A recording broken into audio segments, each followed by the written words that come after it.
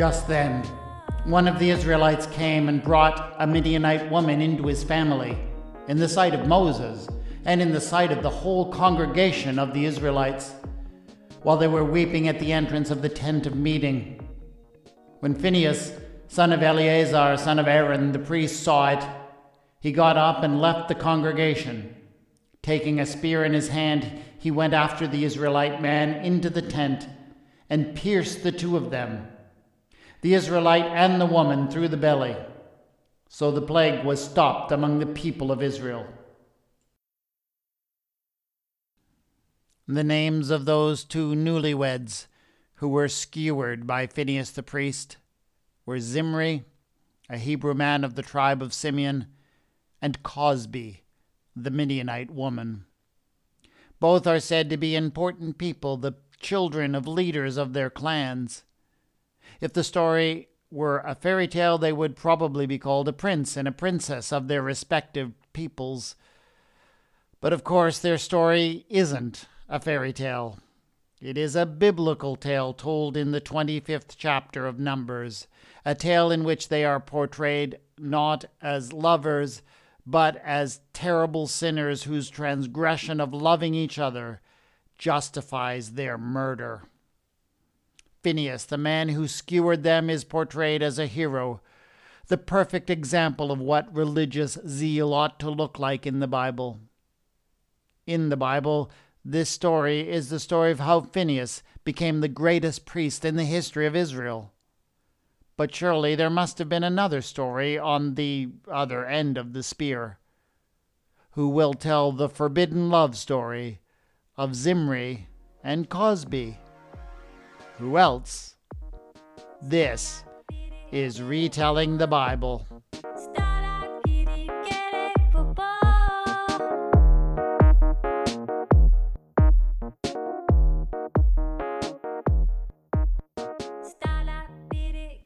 Episode 4.5, Sex Kebabs.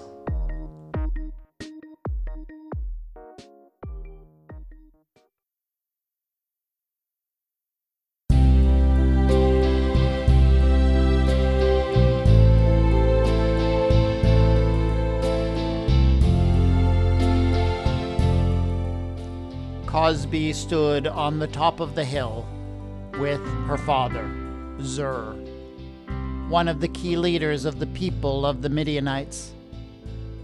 They were looking down on the large camp of Hebrew nomads on the plain below. Now, the Midianites themselves were largely a nomadic people. They were always on the move, seeking new lands to feed and water their herds and flocks.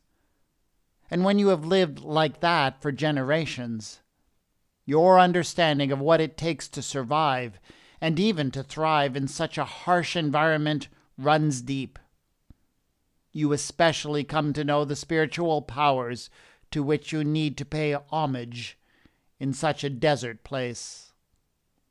This new group, however, were obviously novices at the art of desert survival. The word was that they had been making all kinds of mistakes as they traveled through the territory. When they came to one oasis, for example, the people had panicked when they saw that there was no water. They didn't understand the tendency for desert springs to become clogged with mineral deposits, and the need for an elder to strike the head of the spring with a staff to make the water flow again.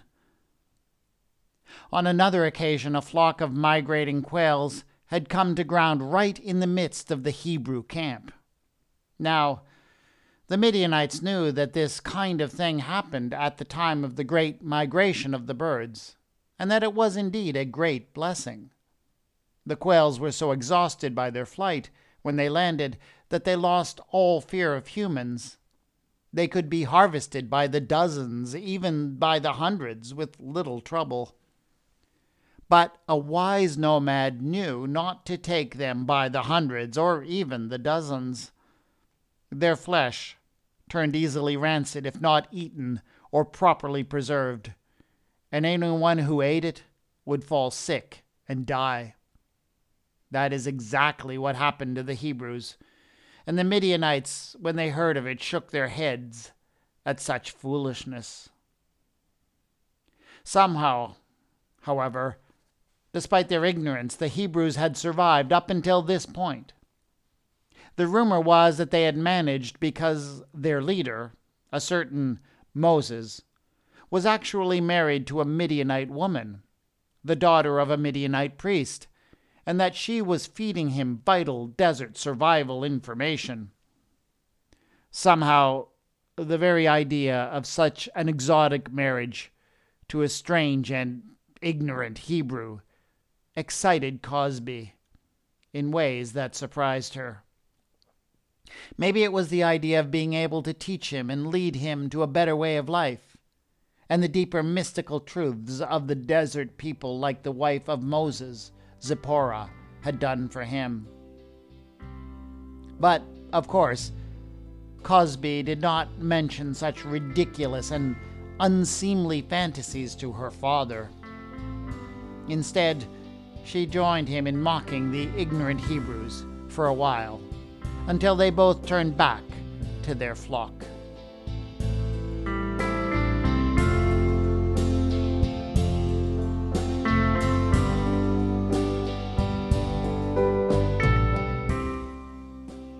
It was about a week later that one of the prize ewes from the flock wandered away from the rest while the herders were distracted from their work. Zur was not worried. That sheep had always been particularly adventurous, but surely it had not gone too far. Cosby volunteered to go off and search for her. She expected to be back within the hour, but it seemed that fate and expectation were not to be aligned on that day.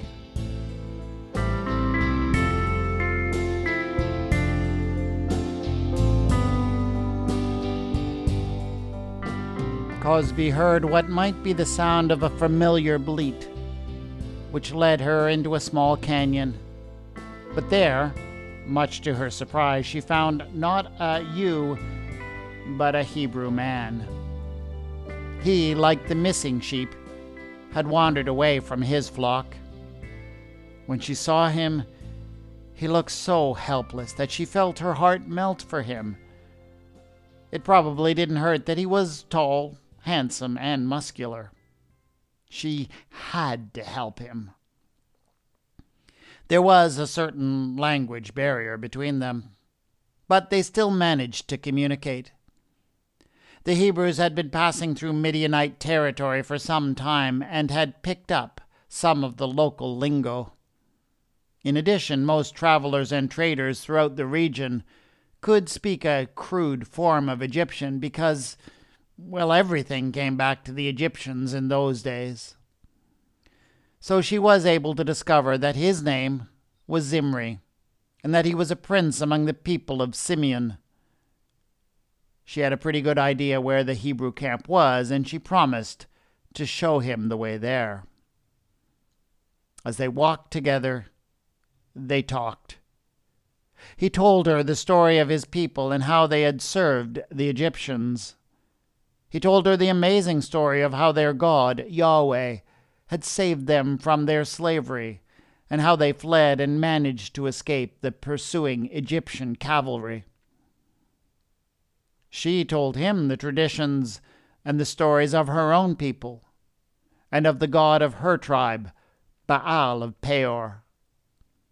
And as each struggled to make himself or herself understood, as they gazed into each other's eyes, well, something began to blossom between them. They came into the camp, and Zimri happily led her to the tent of his father, Salu. His family was quite relieved to see him return, and they joyfully welcomed his lovely guide. They offered to her the hospitality that would be afforded to any traveler through the region, and they offered it with kindness and warmth. Soon they were about as taken with Cosby as their son was. It was not just because she was friendly and beautiful, They also saw the benefit of creating some sort of alliance with the local people, especially because in a desert, traditional knowledge about how to survive is always extremely valuable. When Cosby left, it was with an understanding that Salu would soon send a family representative to speak with her father about a marriage.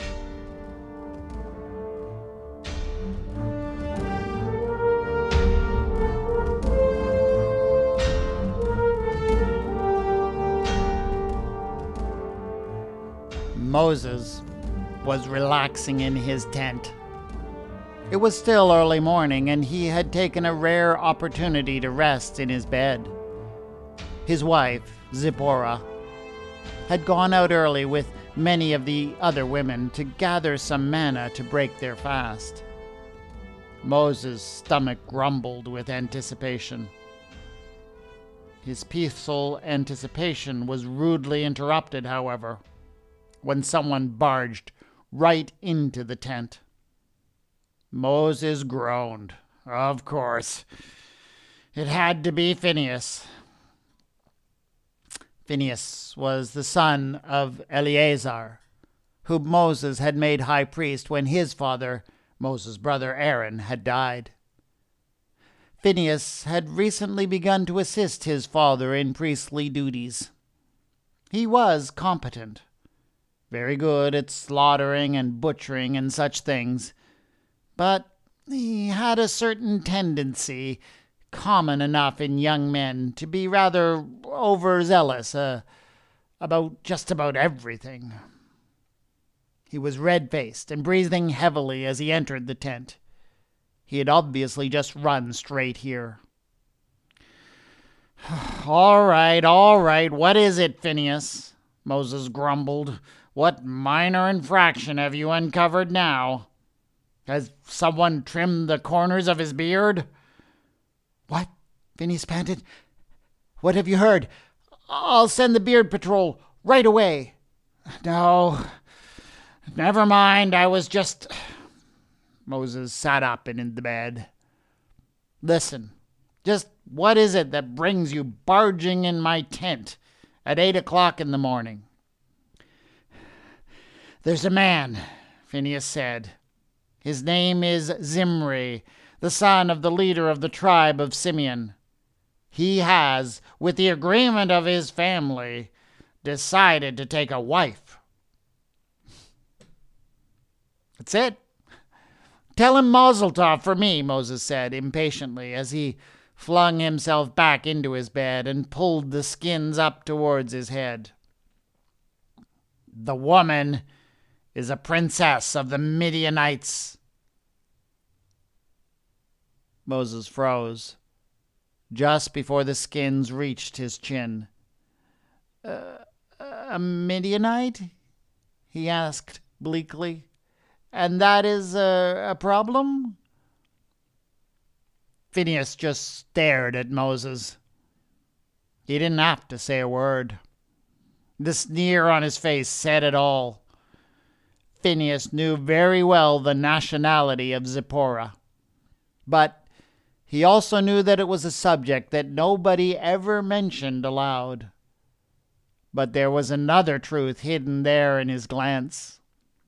This was one area where Moses' leadership was particularly vulnerable. If Moses were seen in any way to be giving preferential treatment to Midianites, all bets would be off. Eventually, Moses found his voice. What do you mean to do? He croaked. Phinehas did not answer. Instead, he stepped out of the tent for but a moment. When he stepped back in, he was carrying a long spear, and his eyes were wild.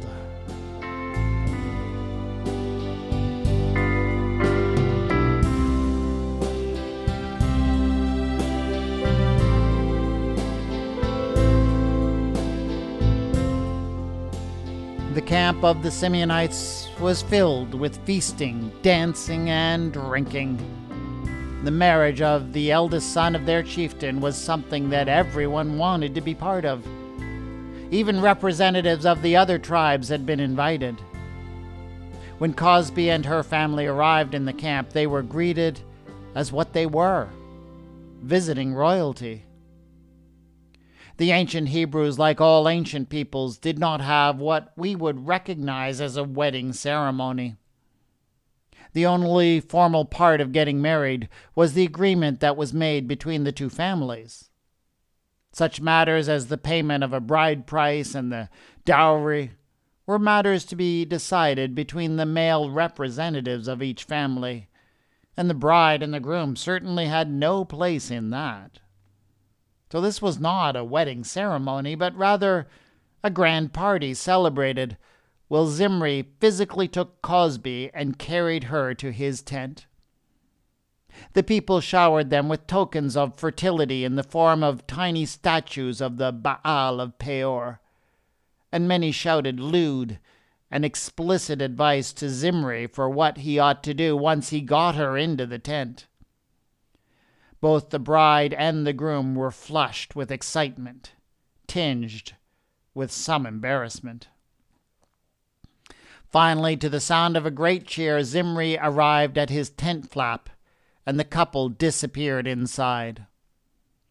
Of course, the culmination of the journey to the tent did not mean that the people were inclined to leave. Instead, they gathered close around the canvas, and every time they heard the faintest grunt or sigh, they responded with more encouragement. The wineskins continued to be passed around the group, and everyone was caught up with what was going on. No one was expecting some crazy person to come charging through the camp, brandishing a long spear. Phineas was yelling at the top of his lungs. His violent intention seemed clear enough, and yet the people of Simeon seemed frozen in shock and disbelief. Nothing obstructed his progress, as Phineas ran straight into the tent to find Cosby and Zimri lying naked, belly to belly, and thrust his spear through the both of them in one swift motion.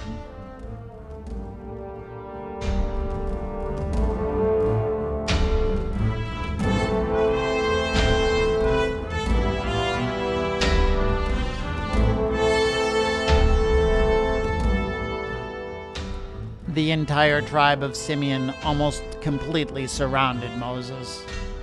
They were crying out for blood. They were demanding that the crazed priest Phineas be hoisted upon a spear before the whole people, just as he had done to the newlyweds.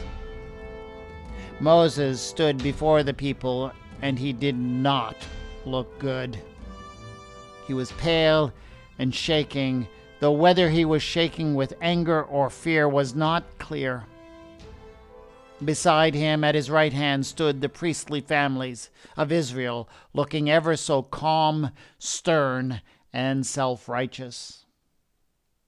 Finally, Moses motioned for the people to be silent, and they, out of deep respect for everything that he had done for them, complied. But their simmering anger was barely contained. Please, Moses said to the people, you need to understand that Phineas was only being zealous for the people of God. We are Yahweh's people. He has chosen us and made us his own nation among all the peoples of the earth. Surely we must remain apart from the other nations. We dare not sully our nation by polluting it with the blood of others, especially the accursed Midianites. Oh, Moses knew that he would pay for saying that when he got back to the tent that night. There is nothing that an angry mob hates more than the open display of pure hypocrisy. The Simeonites all shouted with one voice that Moses had betrayed them, and that he too was worthy of death. And then a disciplined shout came from the ranks of the priestly families. The people looked up in horror as the sharp spears that they had been carrying carelessly at their sides were raised as one, pointing menacingly at the people of the tribe. Those people who had come armed with nothing but their grief and anger ran in sudden panic.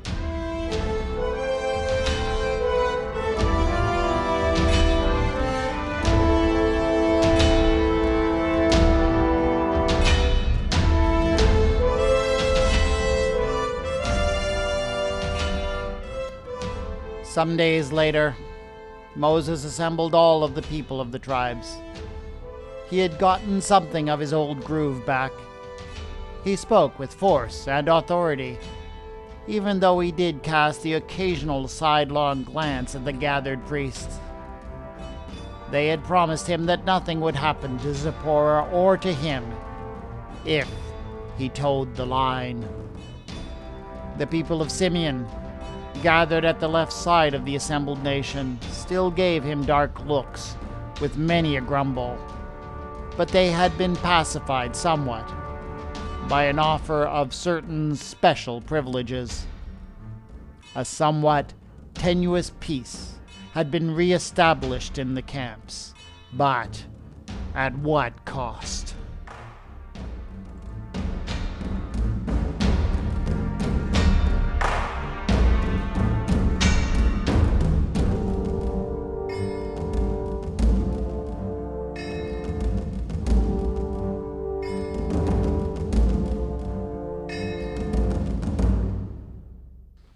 The story of Zimri and Cosby is deeply disturbing. While I like to imagine that it began as a love story, it quickly turns into a horror story that borders on genocide. One of the other things that is particularly disturbing about it is the apparent hypocrisy. We are told in Exodus that Moses has a Midianite wife named Zipporah, but Zimri is executed for the very same thing along with his Midianite wife, Cosby. How can what is acceptable for Moses be a death sentence for Zimri? What is going on in stories like this is actually more complex than simple hypocrisy. There is no doubt that there is a certain thread that runs through parts of the Bible that is extremely xenophobic. According to some writers of the Bible, a mixed marriage, a marriage between an Israelite male and a female from one of the surrounding nations, was about the worst thing that could possibly happen. That attitude is certainly reflected in this story. Another key episode written from this point of view is found in Ezra, chapters 9 and 10, where Ezra, a priestly leader like Phinehas, becomes so outraged by marriages of Israelite men with Canaanites, Hittites, Perizzites, Jebusites, Ammonites, and Amorites that he forces these men to expel their wives and children, a measure that would have resulted in their extreme poverty and perhaps death. But this is not the only biblical word on this contentious issue. Other biblical stories push back against this xenophobic attitude towards women. The story of Zipporah is one key example, but perhaps the most dramatic and memorable example is the story of Ruth, the Moabite woman who married an Israelite man, which was deemed worthy of an entire biblical book.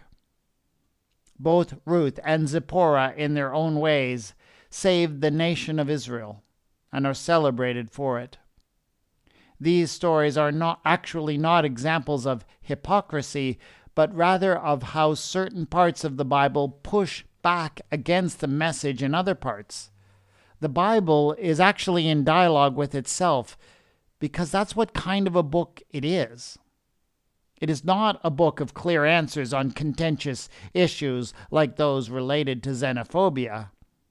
It's a story of people working out difficult issues in dialogue with each other. And for me, that is actually something that makes the Bible particularly helpful for us and the challenges we have to deal with in the world today.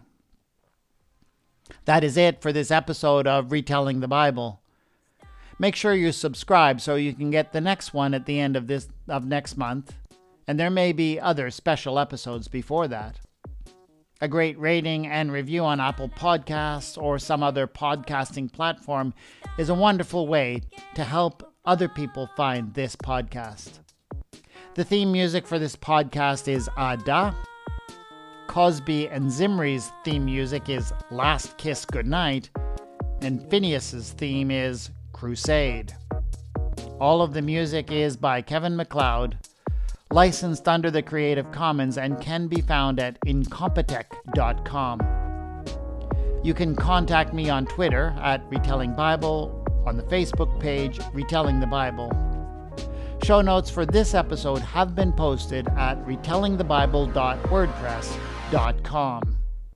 This is Retelling the Bible, and I have been your storyteller, W. Scott McCandless.